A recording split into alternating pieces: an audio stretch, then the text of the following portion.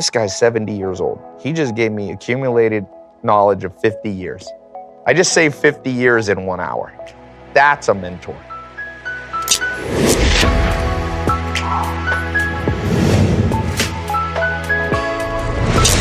Well, here we are on the Ben Shapiro Sunday Special, and we are here with Tai Lopez. You can check out all of his stuff at tailopez.com/Ben Shapiro. It's a brand new program called Knowledge Society we're going to talk about, plus everything else on earth. But first, let's talk about your internet security. With all the recent news about online security breaches, it's hard not to worry about where my data goes. Making an online purchase, simply accessing your email, could put your private information at risk. You are being tracked online by social media sites and marketing companies, and your mobile or internet provider. Not only can they record your browsing history, they often will sell it to other corporations who want to profit from that information, which is why I've decided to take back my privacy. I use ExpressVPN. ExpressVPN has easy-to-use apps. They do run seamlessly in the background of my computer and phone and tablet. Turning on ExpressVPN protection, it only takes one click. ExpressVPN secures. It anonymizes your internet browsing by encrypting your data. It hides your public IP address. Protecting yourself with ExpressVPN, it costs like $7 a month. ExpressVPN is rated the #1 VPN service by TechRadar. It comes with a 30-day money-back guarantee. So, if you ever use public Wi-Fi, you want to keep hackers and spies from seeing your data, ExpressVPN is indeed the solution. And if you don't want to hand over that internet history to internet provider or data resellers, ExpressVPN is the answer. Protect that online activity today. Find out how you can get 3 months for free at expressvpn.com/Ben. That's expressvpn.com/Ben for 3 months free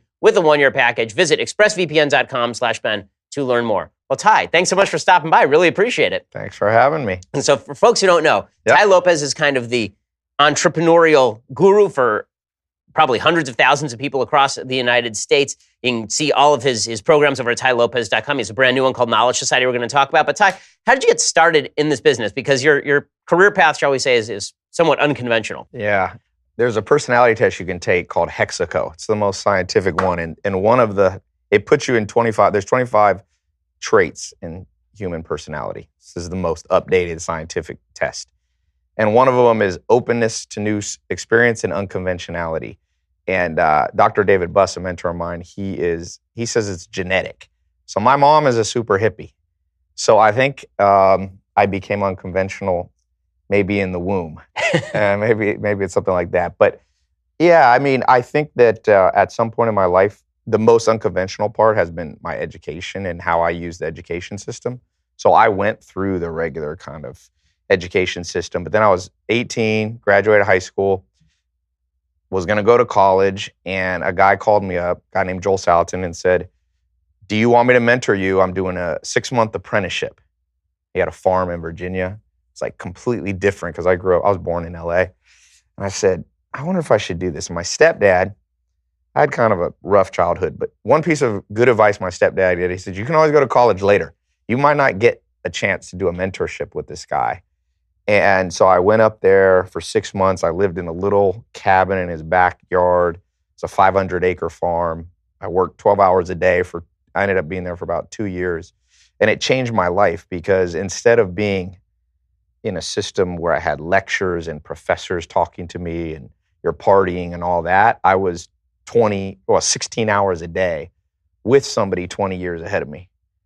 And I did a TEDx talk and it kind of went viral. And I think the reason is I told people, if you want to do big things in life, you have to follow this thing I call the law of 33%. So you spend 33% of your time around people with less accomplishment with you. Those are people maybe you mentor, you help, right? Then you spend 33% of your time around people who are on your level. Those become your friends, people you smoke cigars with, or bubble cigars, or whatever it is you smoke. But the last 33% is what's missing in education and society. It's where you spend 33% of your time around people 20 years ahead of you, shadowing them. And a few years ago, I made a list, like everybody that you think of as great people. Albert Einstein, Stephen Hawking, Bill Gates, Mark Zuckerberg, Jeff Bezos, Warren Buffett. And I was like, some of them went to college, but I was like, what's a common thread that they all have in it? And found out that Albert Einstein bumped into this guy, I think his name was Max Levinson, who was a mathematician, an older mathematician. Every Thursday, he would go to lunch and talk math with this guy from age 16 on.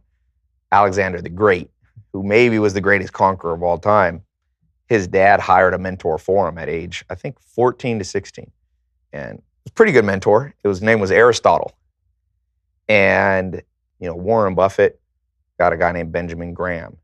And as I went through the list, I found in the top 40 people that you could say have done big things in our time, I think 39 of them attribute a lot of their success to mentors. They don't attribute it to, oh, I took a social studies class. Oh, I memorized things in 7th grade.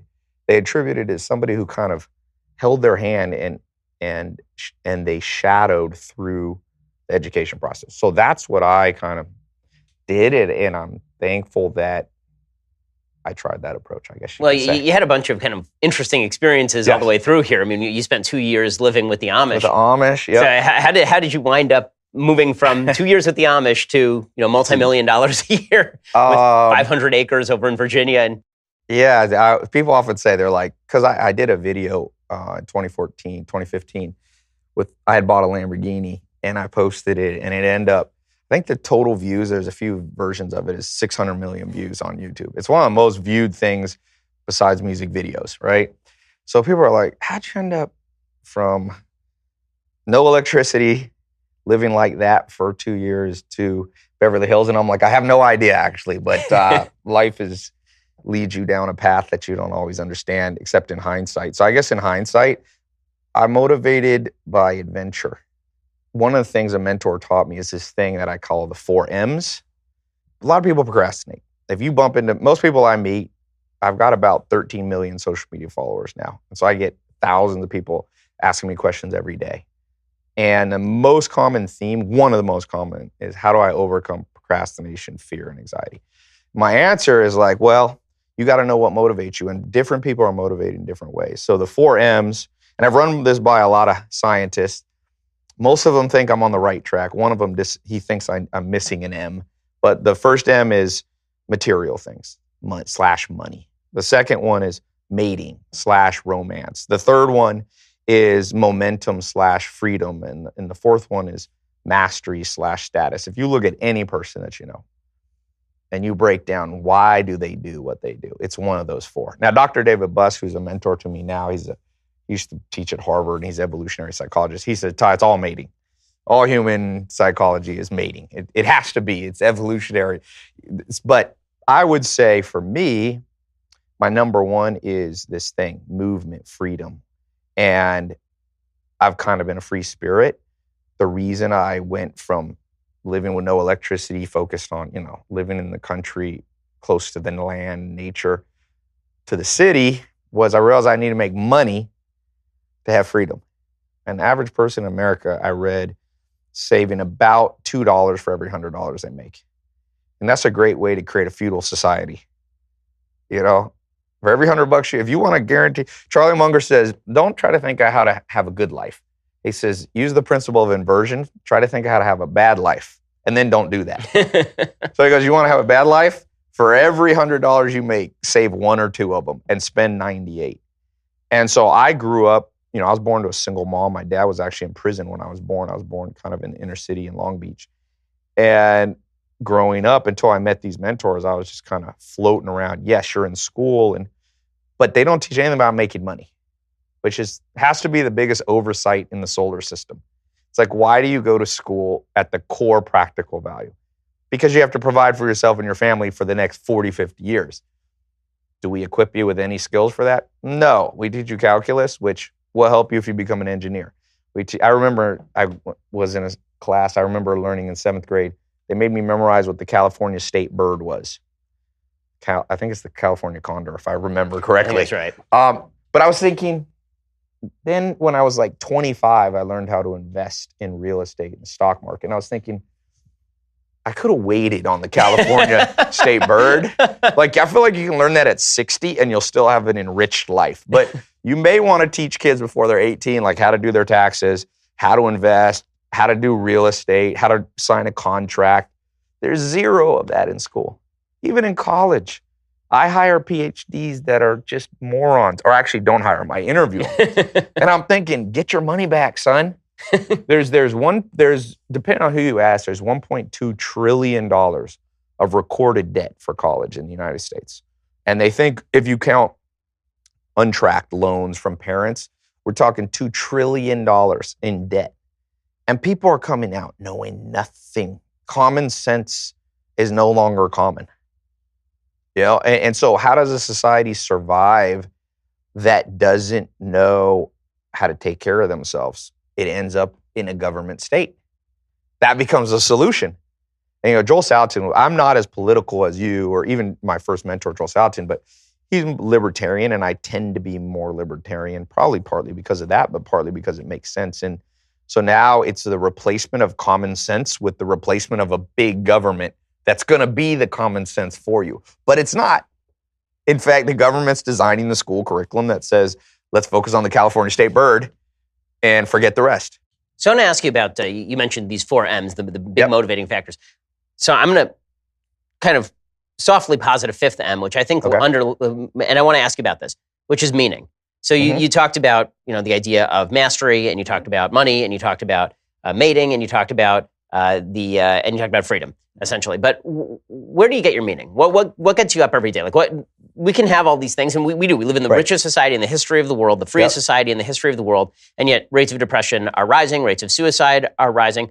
Where are people missing the meaning in life? Because as somebody who's also very libertarian minded, I'm very much in favor of free markets, and I'm very much in favor of earning and entrepreneurship. We'll get back to all that in a second. But what gets you up in the morning? And it can't just be money, because you've got a lot of it. Otherwise, you would just retire, right? Right. And it can't just be freedom, because the truth is that you've got enough money to provide for you that freedom. Right. What makes you think, okay, I'm going to get up today and I'm going to go do some work? What gives you that sense of meaning? So now we're going to the deepest question.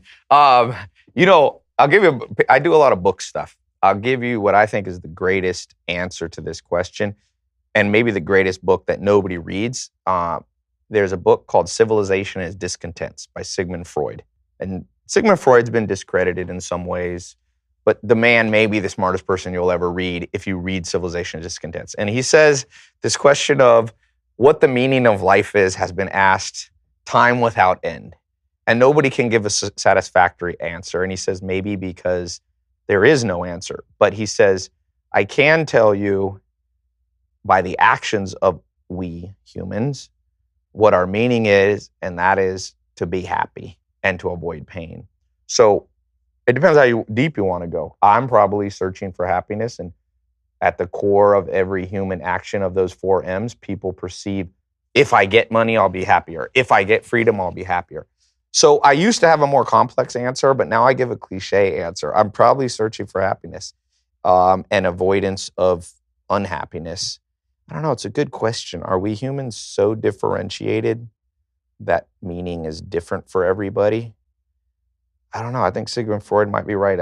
Al Capone was seeking happiness in a distorted way, and I just read the book of El Chapo. This dude wanted to be happy. He did it, by selling meth and all this stuff. And people like the Amish are deeply religious people. Now, the Amish, it's interesting you bring up depression. Jared Diamond, who wrote Guns, Germs, and Steel here at Harvard, Pulitzer Prize, he studied the Amish, and he said they have 500% lower depression, which is my experience. The Amish are the happiest people. And I think that the Amish are happy. I think they would disagree with Freud. So for the Amish, life is a religious, spiritual. They're Christians, just very they're Christians how Christians used to be in the 1800s. The Amish are actually not as weird as people think. They just froze in time. They used to have Sabbath 7 days a week, basically. Yeah, there you go. With some work. It's like a Jewish Sabbath with some work, yeah. So maybe so my humanistic answer is I'm seeking to be happy, but the Amish their thing is like there's going to be another life after death. And so that's their meaning. So they don't take themselves maybe as seriously on planet Earth. So I would say I'm not as religious as the Amish, but that's a good answer too, if you can pull it off. I don't know that when I lived at the Amish, went after Joel Salatin, I ended up at the Amish for over 2 years, and I actually own a ranch in the middle of an Amish community now. And I sometimes think that the Bible story of the Garden of Eden, right? And some people think it's literal and some people think it's allegorical. But the story is that they were in this innocent bliss. Then they eat an apple. And the apple was from the tree of knowledge, right? all of a sudden they knew lots of stuff. And because they knew lots of stuff, they were kicked out forever and the flaming sword was there. And I kind of feel like for me, since if I had been born Amish and never seen the outside world, I could just be happy with that. But because I've been out in the modern world, there's like a flame that I see the happiness that they have, but I can't get past the sword. So maybe I'm not as happy as them. Well, in just a second, I want to ask you about mentorship and entrepreneurship. We'll get right back to that in just one second. But first, I want to talk to you about ZipRecruiter. Hiring is challenging, but there's one place you can go where hiring is simple, fast, and smart. A place where growing businesses connect to qualified candidates. That place is ZipRecruiter.com/Ben Guest, because we have a guest. ZipRecruiter sends your job to over 100 of the web's leading job boards. They don't stop there. With their powerful matching technology, ZipRecruiter scans thousands of resumes to find people with the right experience and invite them to apply to your job. As applications come in, ZipRecruiter analyzes each one, and they spotlight the top candidates so you never miss a great match. ZipRecruiter is so effective that 80% of employers who post on ZipRecruiter get a quality candidate through the site within the first day. With results like that, it is no wonder that ZipRecruiter is the highest-rated hiring site in America. And right now, my listeners can try ZipRecruiter for free at this exclusive web address, ZipRecruiter.com/BenGuest, BenGuest. That's ZipRecruiter.com/BenGuest. ZipRecruiter.com/BenGuest. We use ZipRecruiter here at the Daily Wire offices. There's a reason we do so. It is because they do a wonderful job ensuring that we get the best candidate. ZipRecruiter.com. It is indeed the smartest way to hire. Okay, so speaking of entrepreneurship, let's get started with that video that has 600 million views. So you're a big reader, obviously. You've talked about how you read a book a day. What's your technique for reading? First of all, I see you're really busy, right? You walk around here, you got a big crew, and you've got people following you with cameras all the time. Where do you find the time to read a book a day? How long does it take you to read a book? And how in-depth are you reading it versus skimming it? How does that work? So here's my thing on book. It's funny. You're controversial on many subjects. My take to books is controversy. If you can believe that, you have a cooler controversy story. Politics is cooler in some ways. But books, here's my thing. Most books suck, first of all. So you don't need to read as many books as you think. So in a book a day, I often read some of the great books over and over, maybe once a year. I read Civilization's Discontents by Sigmund Freud probably 10 times a year. It's that good. So I think you have to wait. And when you pick up a book that someone recommends, and it's the book of the day for me, and I realize it's not that good, I don't finish it. And people think that's controversial. Oh, Ty, you don't really finish a book a day. I'm like, yes, I did. I got the only good. The rest of the book is just, they couldn't sell. They had one good premise that was 8 pages.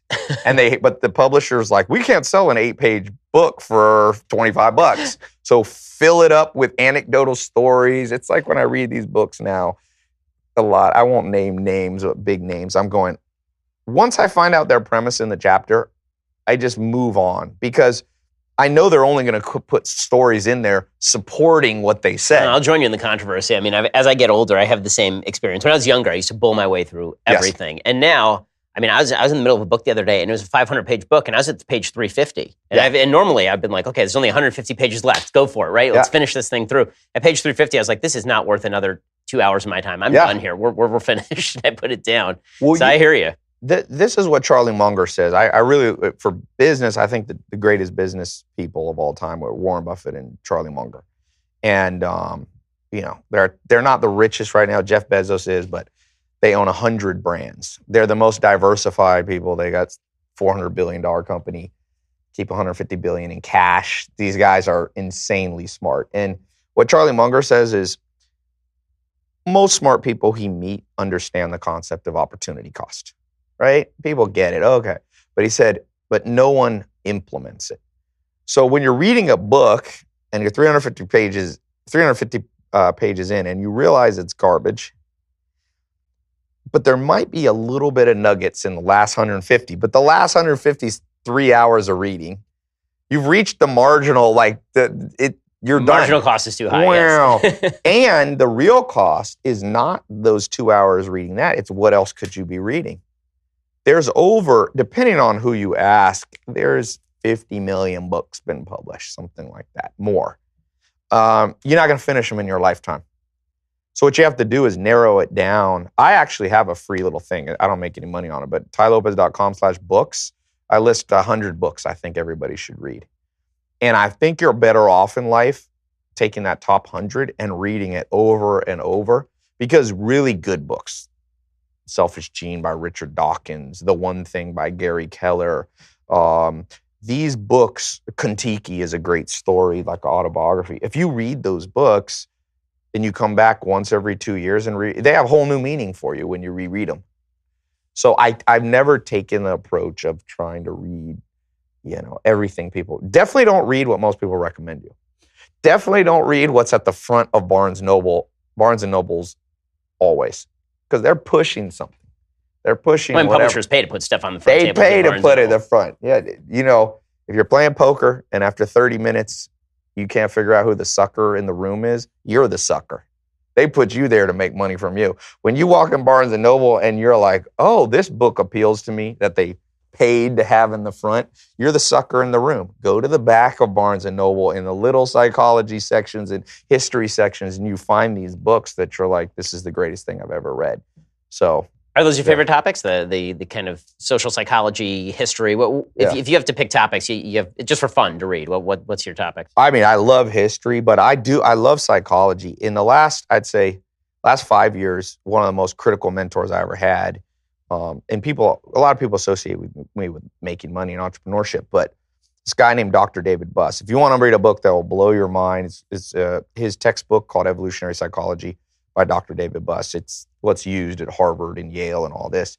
It's insanely insightful. Basically, everything you've never understood in life, why people act the way they do, you'll be like, that makes sense.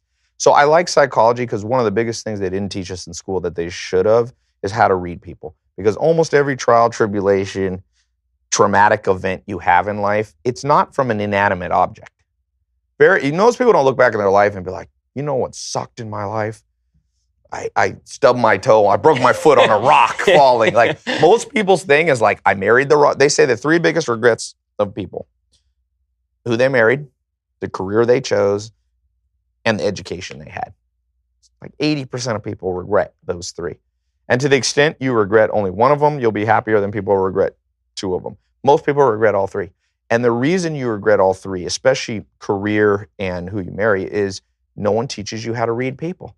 Most important thing that could happen in school is learn how to read people. All the good things and all the bad things will come from filtering out the bad people before they get in your social circle and bringing in the good people. I think of it like, those hamster balls? You put a little hamster in a plastic ball and you roll them around. The reason you put them in a plastic ball, I didn't know as a little kid, I thought it was supposed to be fun.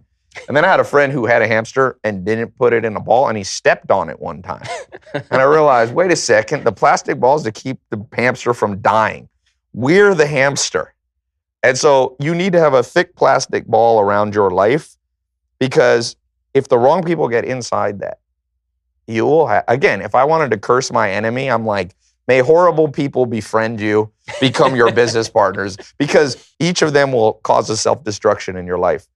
And no one talks about how to read people. I mean, I created this personality quiz. This is another little thing. I don't charge for it yet. It's at tylopez.com/quiz. I don't know if I'm supposed to plug these. No, I don't care if anybody. I think about 500,000 people have taken it.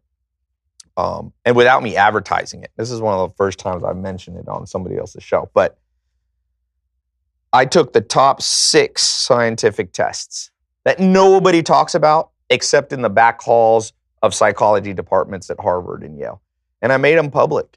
And it will and I tell people, before you have somebody be your business partner, have them take tylopez.com/quiz.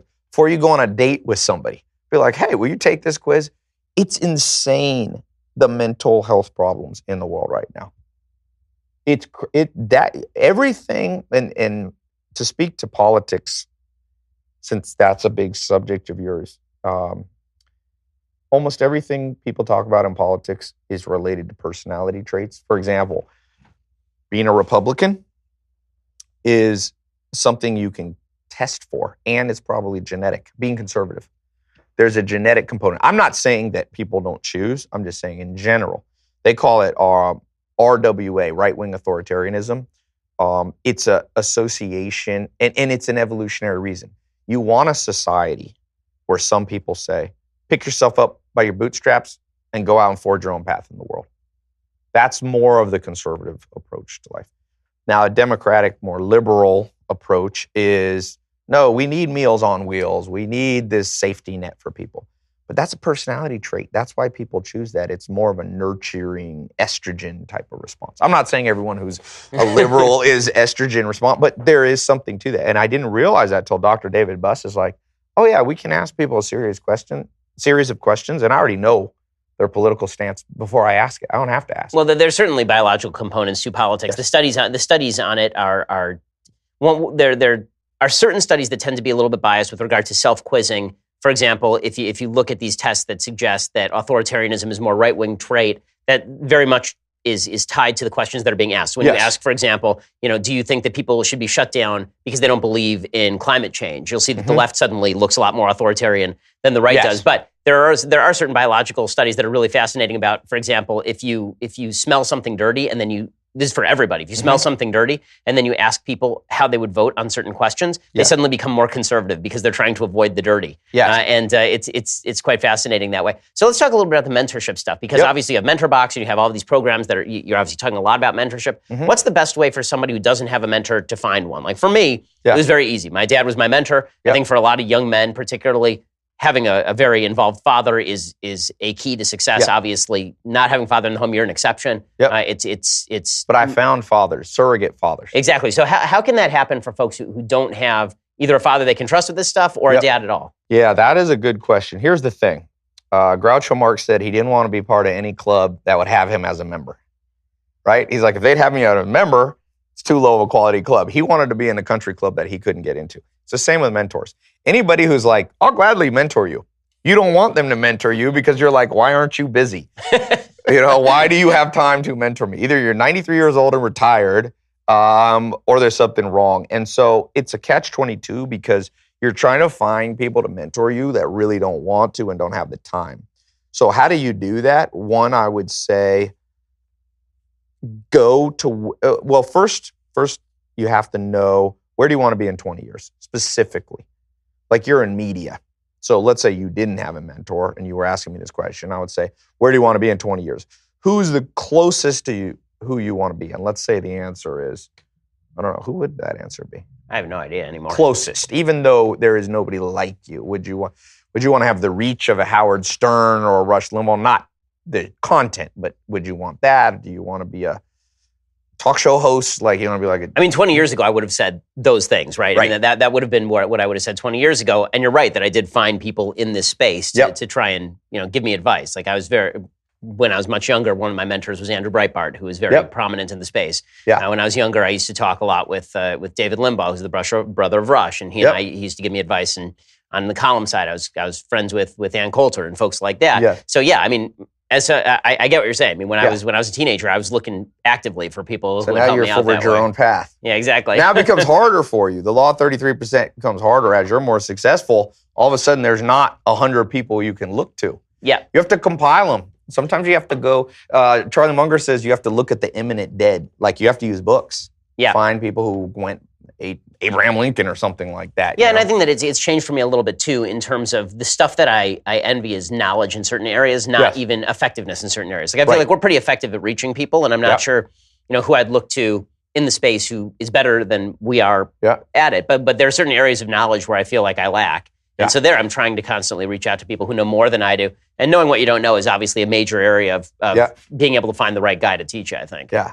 Well, I would say this is my simple answer. Talk to 10 people with potential, one will say yes. And that's where most people mess up. They go, I know this perfect person. They go talk to one person. I'm like, they're busy. Talk to 10, you'll get one. If you want 2 mentors, talk to 20, you'll find 2. And your mentors will change. In the President of the United States, I think cabinet is 15. You need a handful.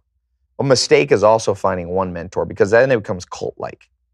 You don't want the cult-like. You want a cabinet around you of wise advisors. And an old proverb is make war with a multitude of counselors. And that's kind of been my approach.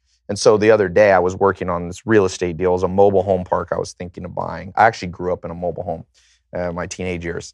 And I was like, maybe I should buy a mobile home park just to be like the true American rags to riches. Like I lived in it and then I ended up owning it. But I have a mentor who made over $1 billion in that space in real estate. And I was going to buy this place. It was in Indiana. I flew out there.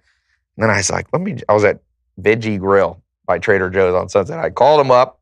His name's Richard. I said, Richard, should I get this place? And he goes, I'm really busy. I don't have time to talk. So can you just 30 seconds? He goes, okay, tell me the deal details. Told him the high level details. He got so into the subject, it was 1 hour on the phone. And he just laid out exactly what to look for, what not to look for. And I was thinking, this guy's 70 years old. He just gave me accumulated knowledge of 50 years. I just saved 50 years in 1 hour.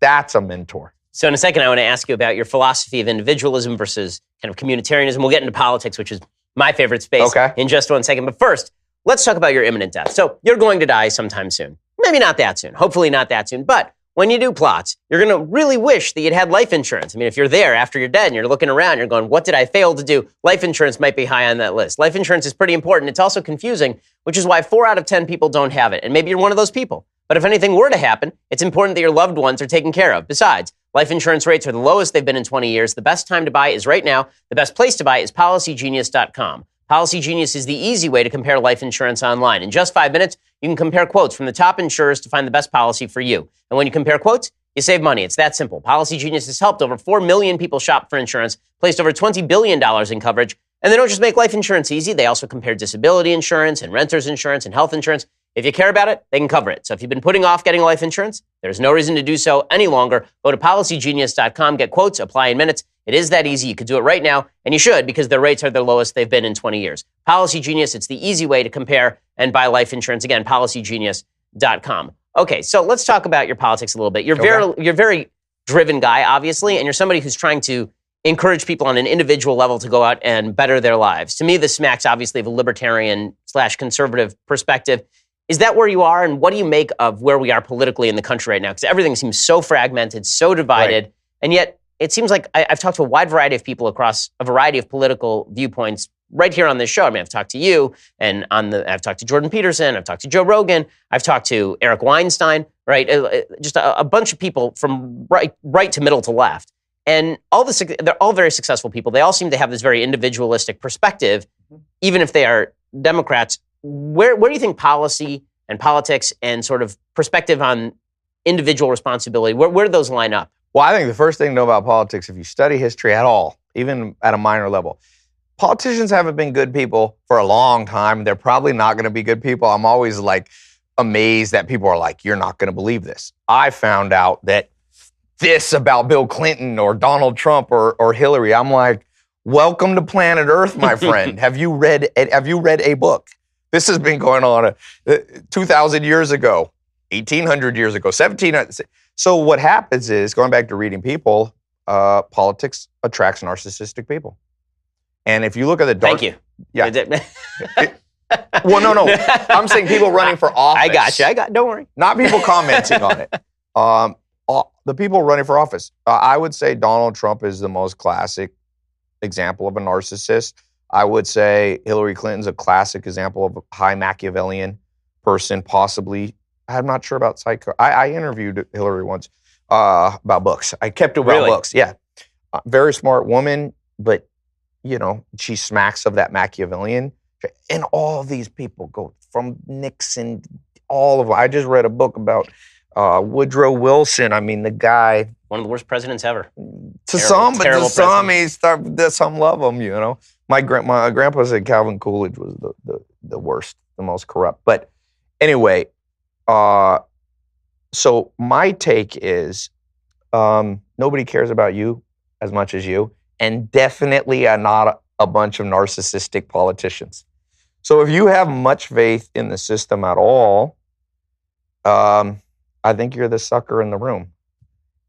Does that mean you should ignore politics? No, because it's a necessary evil is how I look at it.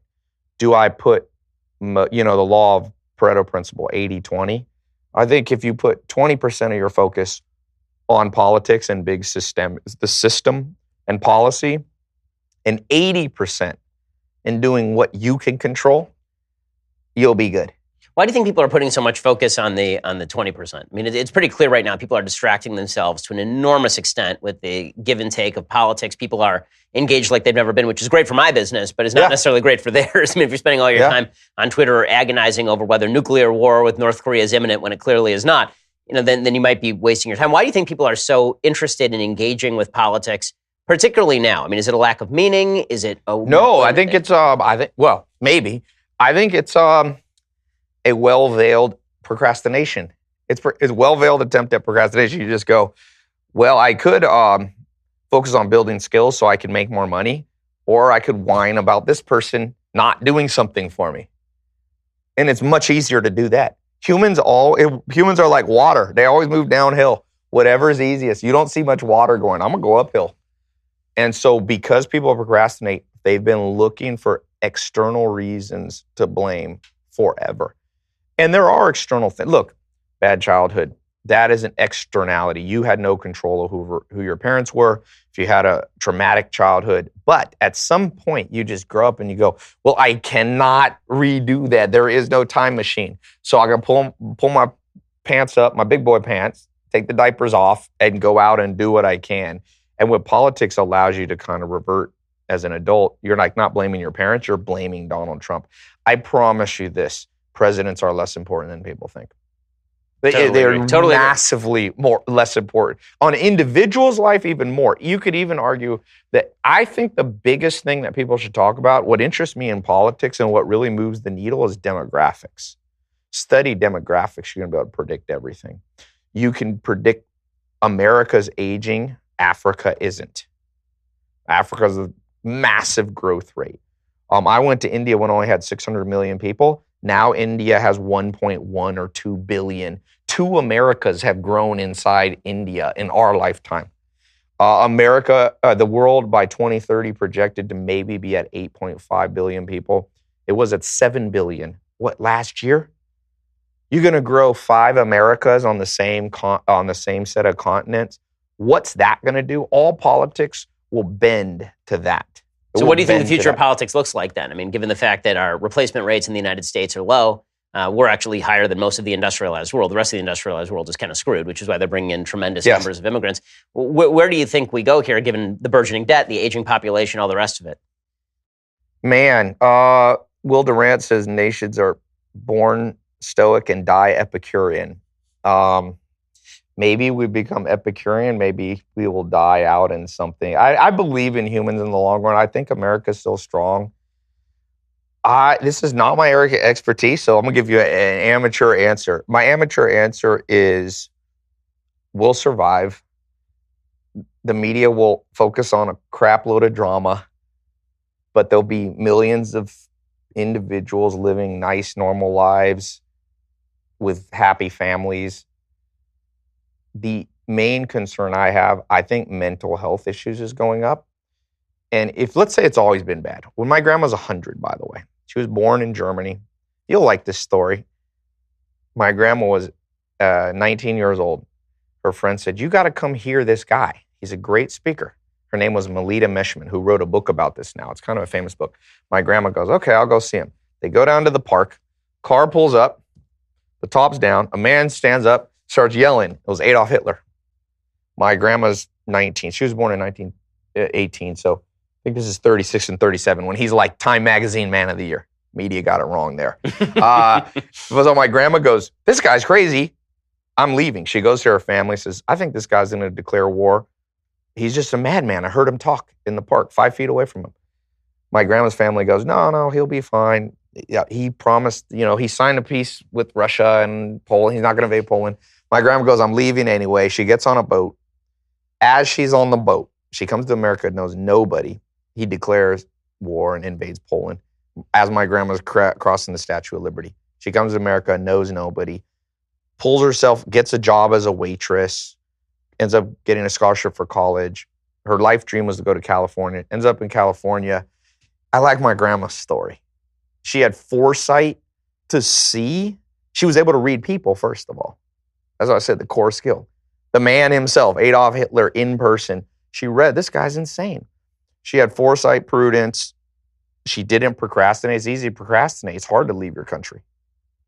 And so she came here and she had low anxiety. She was able to overcome fear. That's hard.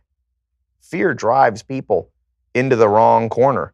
And she overcame that, and I'm here because of that. And so when my grandma was young there was maybe 1 billion people on the planet. So let's say 1% of people are insane. For sure, 1% of the population is psychotic. So when you have 1 billion people, you're talking 10 million psychotic people spread over the whole planet. What happens if the rate still stays at 1%, but you go to 8.5 billion? Now there's 85 million psychopaths. Now, what if also mental health rates, because of the disintegration of role models, family, communities? The Amish have community. Now there's too much urban life. Urban life is not as healthy as you think. I think you come to the city to exchange ideas, and then people should live in the country. It should be like a nation states like Greece or something like that, where it was like country, urban, country, good blend. That's what I try to do now. Spend 2 weeks in Beverly Hills, New York City, all this, and 2 weeks in the middle of nowhere on a ranch. And so because that's not happening, and it used to, when my grandma was born, 90% of the world lived in countryside villages, 10% in large cities. It's inverted now. It just in about 2015, it went the other way. I think mental health has gone up from 1% of people to be whack jobs to like 10%. So, and I'm not even saying this in a judgmental way, like they're bad people. I'm talking about just like diabetes is something you feel bad that someone has. You don't go, ha, you have diabetes. There's people with legitimate, massive amounts. There's so much anti-anxiety medication being taken. I just read National Geographic. The Great Lakes up Michigan, it's made its way into the water through basically people peeing in the toilet. Fish are so doped up, they're like have low anxiety and they're not like searching for food anymore. So they're just dying. You got 15 to 30% of people clinically diagnosed with anxiety. What's going to happen to society? I think, like I said, we'll survive, but I think that we should refocus on stuff. Fix the education system, focus more on mental health, not at a governmental level, but half the battle is just people realizing they have a mental health issue. They have high anxiety, they have narcissism. Just realizing it is literally proven to fix half of it. But how much do you think is this is the destruction of social standards? So you talk about the strength of Amish communities. I mean, obviously one of the strengths of Amish communities is the people are married and they stay with each other and then they have kids in them. And same thing in the Jewish community where you have low rates of a lot of just kind of social problems that you see in other communities because people are expected. You get married, you stay married to that person, you take care of your kids. That's the way it is. You take off every 7th day. There's no electronics. How do you resolve the tension between the need for freedom that you talked about earlier, this individualistic society that we've created where we want to do what we want without any consequences, and the fact that we do actually need to embed ourselves in social structures that allow for us to thrive because it feels restrictive, but it's also what allows you to thrive in a lot of cases. Yeah. Well, what does Jocko Willink say? Discipline brings freedom. There's more freedom from discipline than you think. I would say I've gone through different opinions on this. I've come around, and I think you're probably right. I think that when I was at the Amish recently, about 6 months ago, I was walking around and I was like, why am I happier? And I was like, I know why. Bounded rationality. So there's this concept in science, in psychology, heuristics it's called, how you make decisions. Bounded rationality means if you want to go get sushi restaurant food, someone says to you, your wife or husband, let's go eat. If you couldn't put bounds on it, you'll go crazy. You know how many sushi restaurants there are in Los Angeles? If you went, okay, which one should we go to?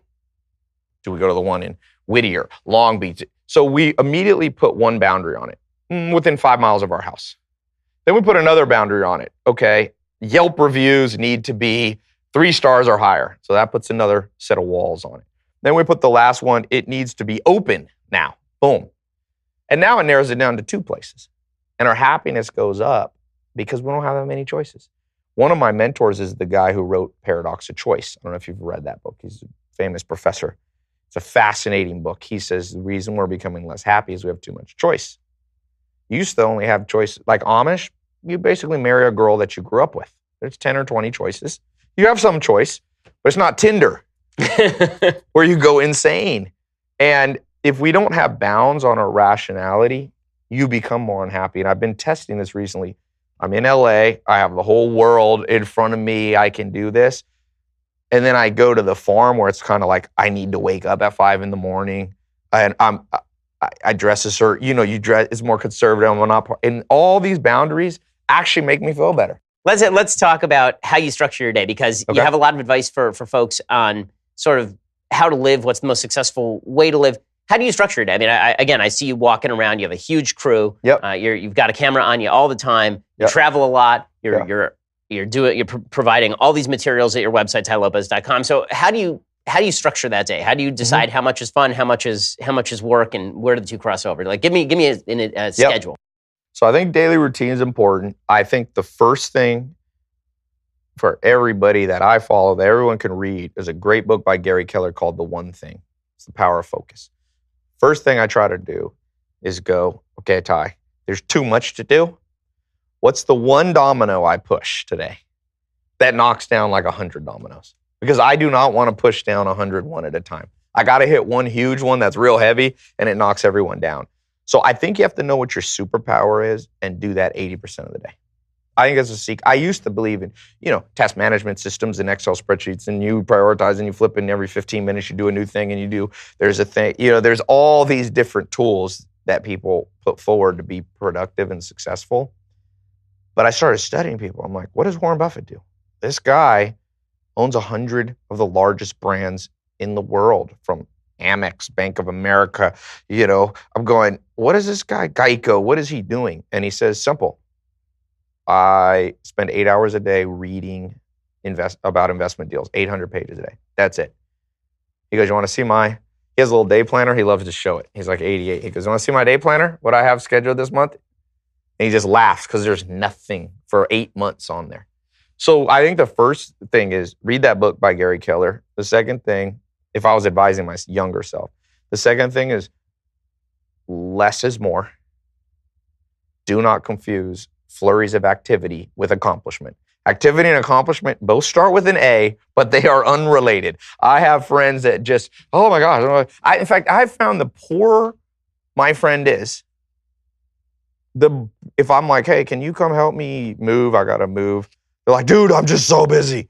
I'm like, you've been unemployed for 6 months. You have nothing. You're lying. You have Game of Thrones to watch or whatever. But the reason, and it's causation correlation. I'm like, wait a second. I think the reason they're in what they're in, no one ever taught them how to be productive. And so they keep themselves busy with flurries of activity, but none of it moves the needle on life. And life, you got only 4 things, I think. I call them the 4 pillars of the good life. Health, wealth, love, happiness. Physical health. So what I do, this is my third point of being productive. I just think those are in order. So I try to do workout first. Health. I've gotten to know Arnold Schwarzenegger a little bit, not super well, but I was in his kitchen and did like a 45-minute talk with him. And I went to Australia a couple months ago, give a talk with him. And I asked him this. And he goes, I wake up at 4 a.m, Ty.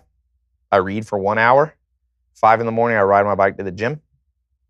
By 7, I've read an hour. And I've got a 2-hour workout in and eating breakfast. That's a productive guy by 7 a.m. And so you do your health first. Then wealth is usually people's career. I like to do it in the day. Then health, wealth, love. To me, love is friends, family, romance. Those 3 parts, component of love. So at night, I pretty much do something social every night. And then I say, if you do the first 3 pillars, happiness comes automatically. You got to balance those first 3. So do them in that order. I meet people that spend all day socializing with friends, and entrepreneurs, they put off their work, or I people who put health and they lift weights. Oh, am I going to get it in before I go to bed? No, do it first. That's the order. If you don't have health, you won't care about wealth, love, or happiness because you'll be in pain. For me, the biggest thing that I've realized, and this is a real change from earlier in my career, is when I was a lot younger, the tendency was to say yes to everything. So people want to get together, people want to offer you something to do for a career. Yep. You always say yes because you're so eager to get going that you just say yes. And it turns out that if you want to do work for free, then there's lots of work to be done for free. And then I started to realize that the more I said no, the more successful I was becoming. Absolutely. Because number one, it creates scarcity in the market. Number two, you actually need some time to yourself. There's a great article in the Wall Street Journal about exactly this. Somebody wrote a long piece in the review section about how nobody understands, but people will say, like, do you have time for a 15-minute phone call? And they'll say no, and they don't want to be a jerk about it, but a 15-minute phone call is not a 15-minute phone call. A 15-minute phone call is a 45-minute phone call. Yep. Max, it takes 45 minutes, but because it takes you 15 minutes to get into it, 15 minutes to get out of it, and by the time you can get on to the next thing, you've wasted an hour. So when you talk about the day planner, you know, the most productive days that I've had are days when basically I get my work done in the morning, and then I've got all day to do the stuff that I really want to get done for sure. You know, a good bonus tip I'd give if I was advising myself again at 18, take catch-up vacations.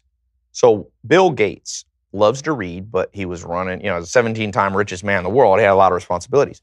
He took vacations on set intervals. I don't know if it was once a quarter or once every 6 months. And he brought all the books that he couldn't read that he wanted to. And he would go through 17 books in a week. I like to do these mini breaks. I usually use Palm Springs. I recommend you go at least an hour and a half from home. It can be drivable. Doesn't have to be expensive. Get a cheap hotel. It can be a little family vacation. I go to a relatively inexpensive place, and I just bring stack of yellow notepads where I'm writing out my plans. You got to be the general of your own life. A good general goes in the war room. You can't always have flurries of activity. You got to work not just on the, you know, in the business. You have to step back and work on it. And so I bring my yellow notepads. I bring books. I bring no itinerary, and I just catch up. And I think you should do it once a month, and you can do it in one day. And that one day will pay off by making the other 29 days of the month at least 50% more productive. So where do you want to be in 10 years? You asked me earlier, so where do you want to be in 10 years? You're looking at your career and... Happier, baby. I think you always should try to be happier. I think... So when are you getting married? That's a good question. You know, it's funny. So you knew the grilling was coming. It was just a matter of time. I knew that was coming. I think it's hard for me to get married sometimes because I had half my foot in the Amish world and in country world and half my foot in Los Angeles. So it's like every time I meet a girl in LA that fits in LA, I'm like, here, come to the farm. And they're like, uh-oh, I don't like this. And every time I meet a girl who's in the countryside and likes horses and like, I got 16 horses and all this stuff and likes to work. And then I'm like, let's go to LA. They're like, ugh, I hate LA.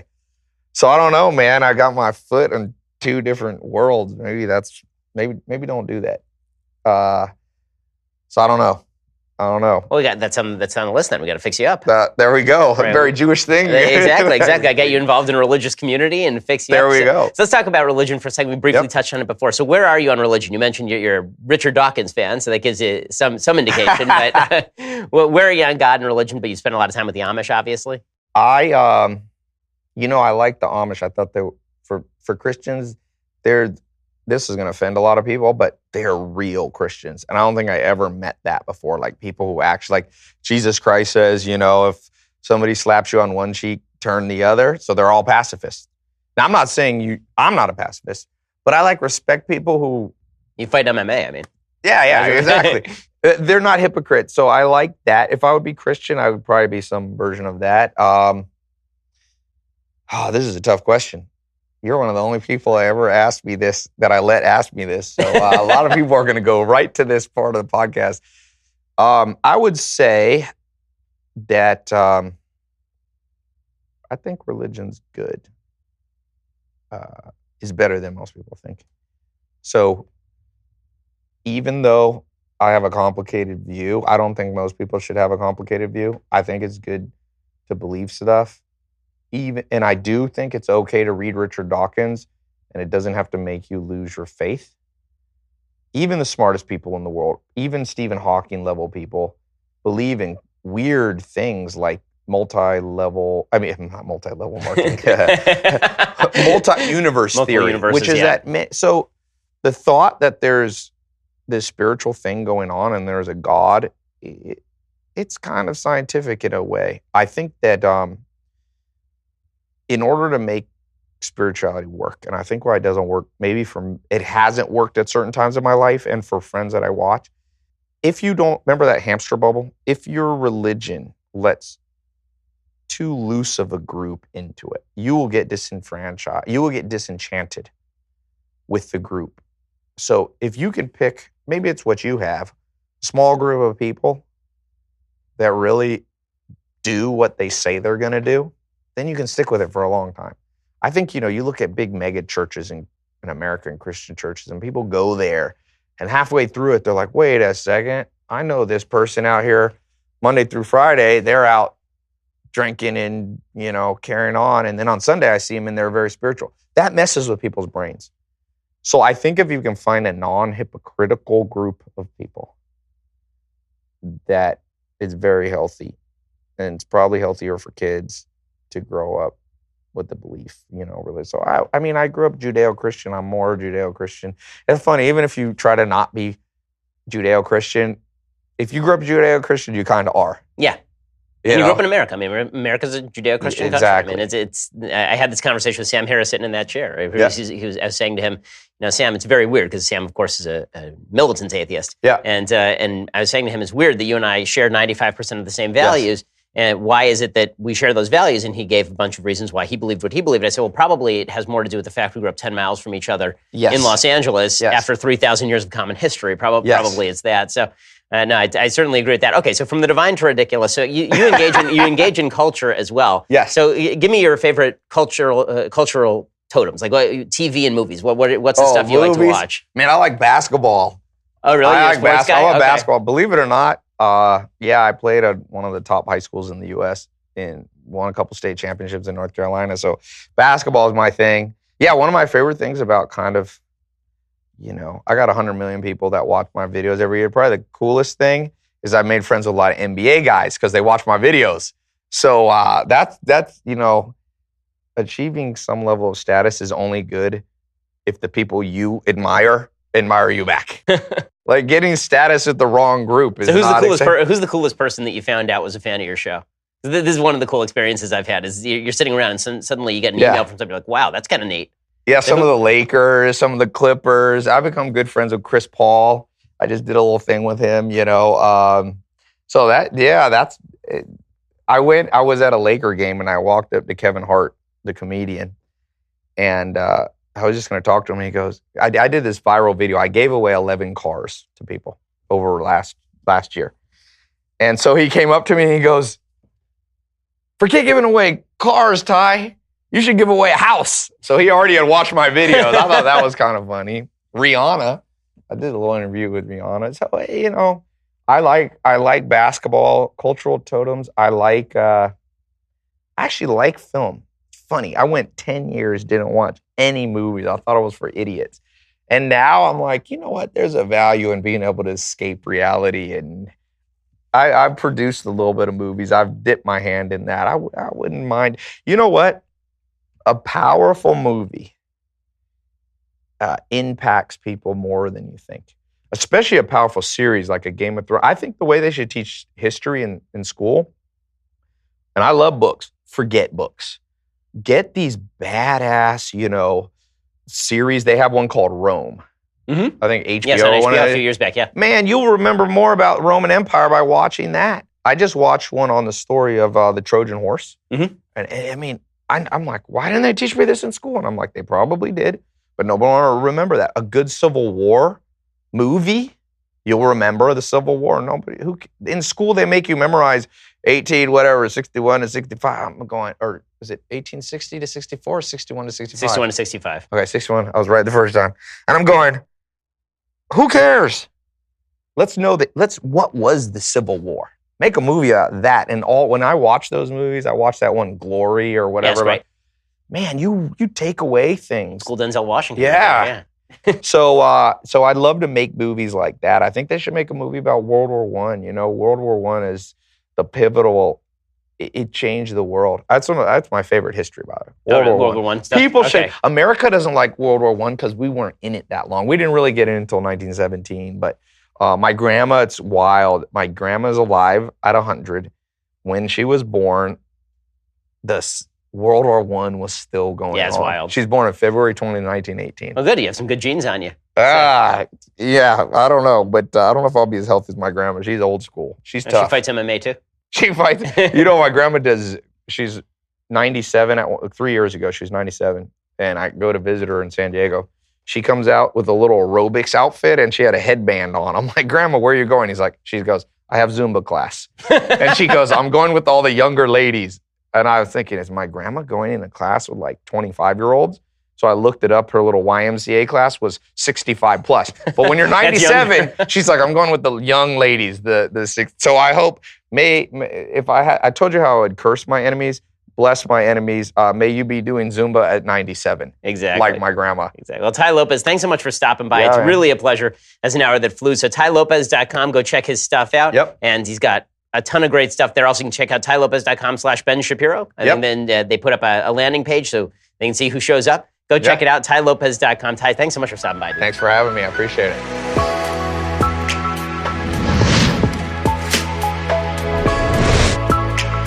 The Ben Shapiro Show's Sunday special was produced by Jonathan Hay. Executive producer Jeremy Boring. Associate producers Mathis Glover and Austin Stevens. Edited by Alex Zingaro. Audio is mixed by Mike Coromina. Hair and makeup is by Jesua Alvera. And title graphics by Cynthia Angulo. The Ben Shapiro Show's Sunday special is a Daily Wire Forward Publishing production. Copyright Forward Publishing 2018.